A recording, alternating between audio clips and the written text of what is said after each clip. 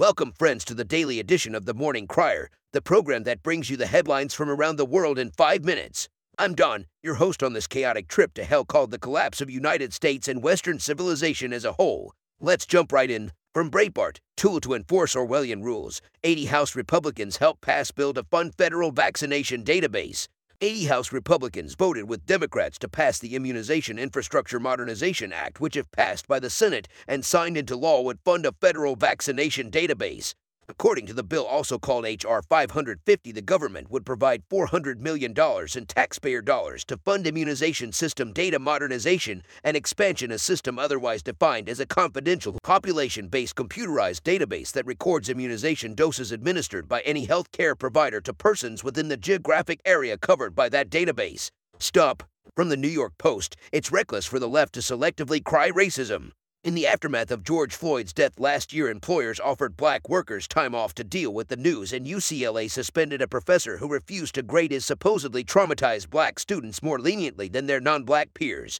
Such gestures may have been well-meaning, but they were also nonsensical and reeked of condescension. Our black psyche is really this fragile, and our blacks so starved for exemplars that miscreants must be treated like martyrs. Should Floyd's death matter more to them than the huge number of black homicides that don't involve police? I digress. The same press outlets that portrayed Rittenhouse as a white supremacist have had remarkably little to say about the racial identity of Darrell Brooks, the black suspect in Wisconsin who is accused of plowing his car through an annual Christmas parade last month and killing 6 people, including an 8-year-old boy, all of whom were white. Given the suspect's history of posting messages on social media that called for violence against white people and praised Hitler for killing Jews, you'd think that his race and the race of his victims would be relevant to reporters. Race is all anyone would be talking about if a white man had slammed his vehicle into a parade full of black people. Yet suddenly the left has gone colorblind. The political left's hyperconsciousness about race might help Democrats turn out their base, but at a steep cost. National cohesion in a country as large and ethnically diverse as this one has always depended on our ability to focus not on our superficial differences, but instead on what unites us as Americans. The sooner we start choosing political leaders who understand this and punishing the ones who don't, the better off we'll be. Stop. From InfoWars, Alec Baldwin claims he didn't pull trigger of gun that killed cinematographer.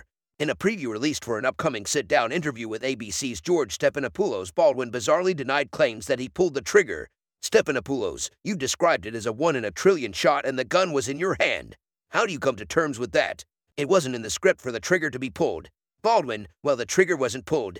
I didn't pull the trigger. Stephanopoulos, so you never pulled the trigger. Baldwin, no. I would never point a gun at anybody and pull the trigger at them. Never. The Right Scoop questioned if Baldwin was using a magic gun that goes off without requiring the trigger be pulled, saying a gun doesn't magically fire a live bullet without pulling the trigger.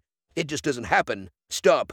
From Human Events, BLM calls for boycott of white companies during holiday season.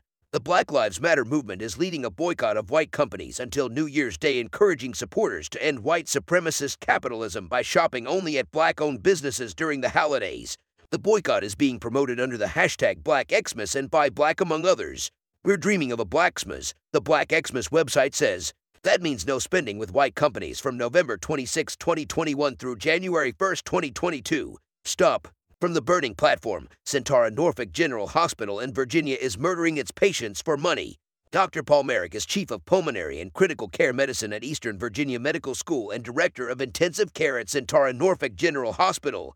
He has been prevented by the hospital from saving patients' lives with known safe treatments for CV. Instead, Centara requires him to use ineffective but expensive drugs like remdesivir, which also attacks the body's organs such as the kidneys, because the hospital has financial incentives to use remdesivir. Therefore, the hospital sacrifices people's lives for its revenues. Dr. Merrick has filed a lawsuit against the hospital over its ban on administering life-saving drugs to CV patients.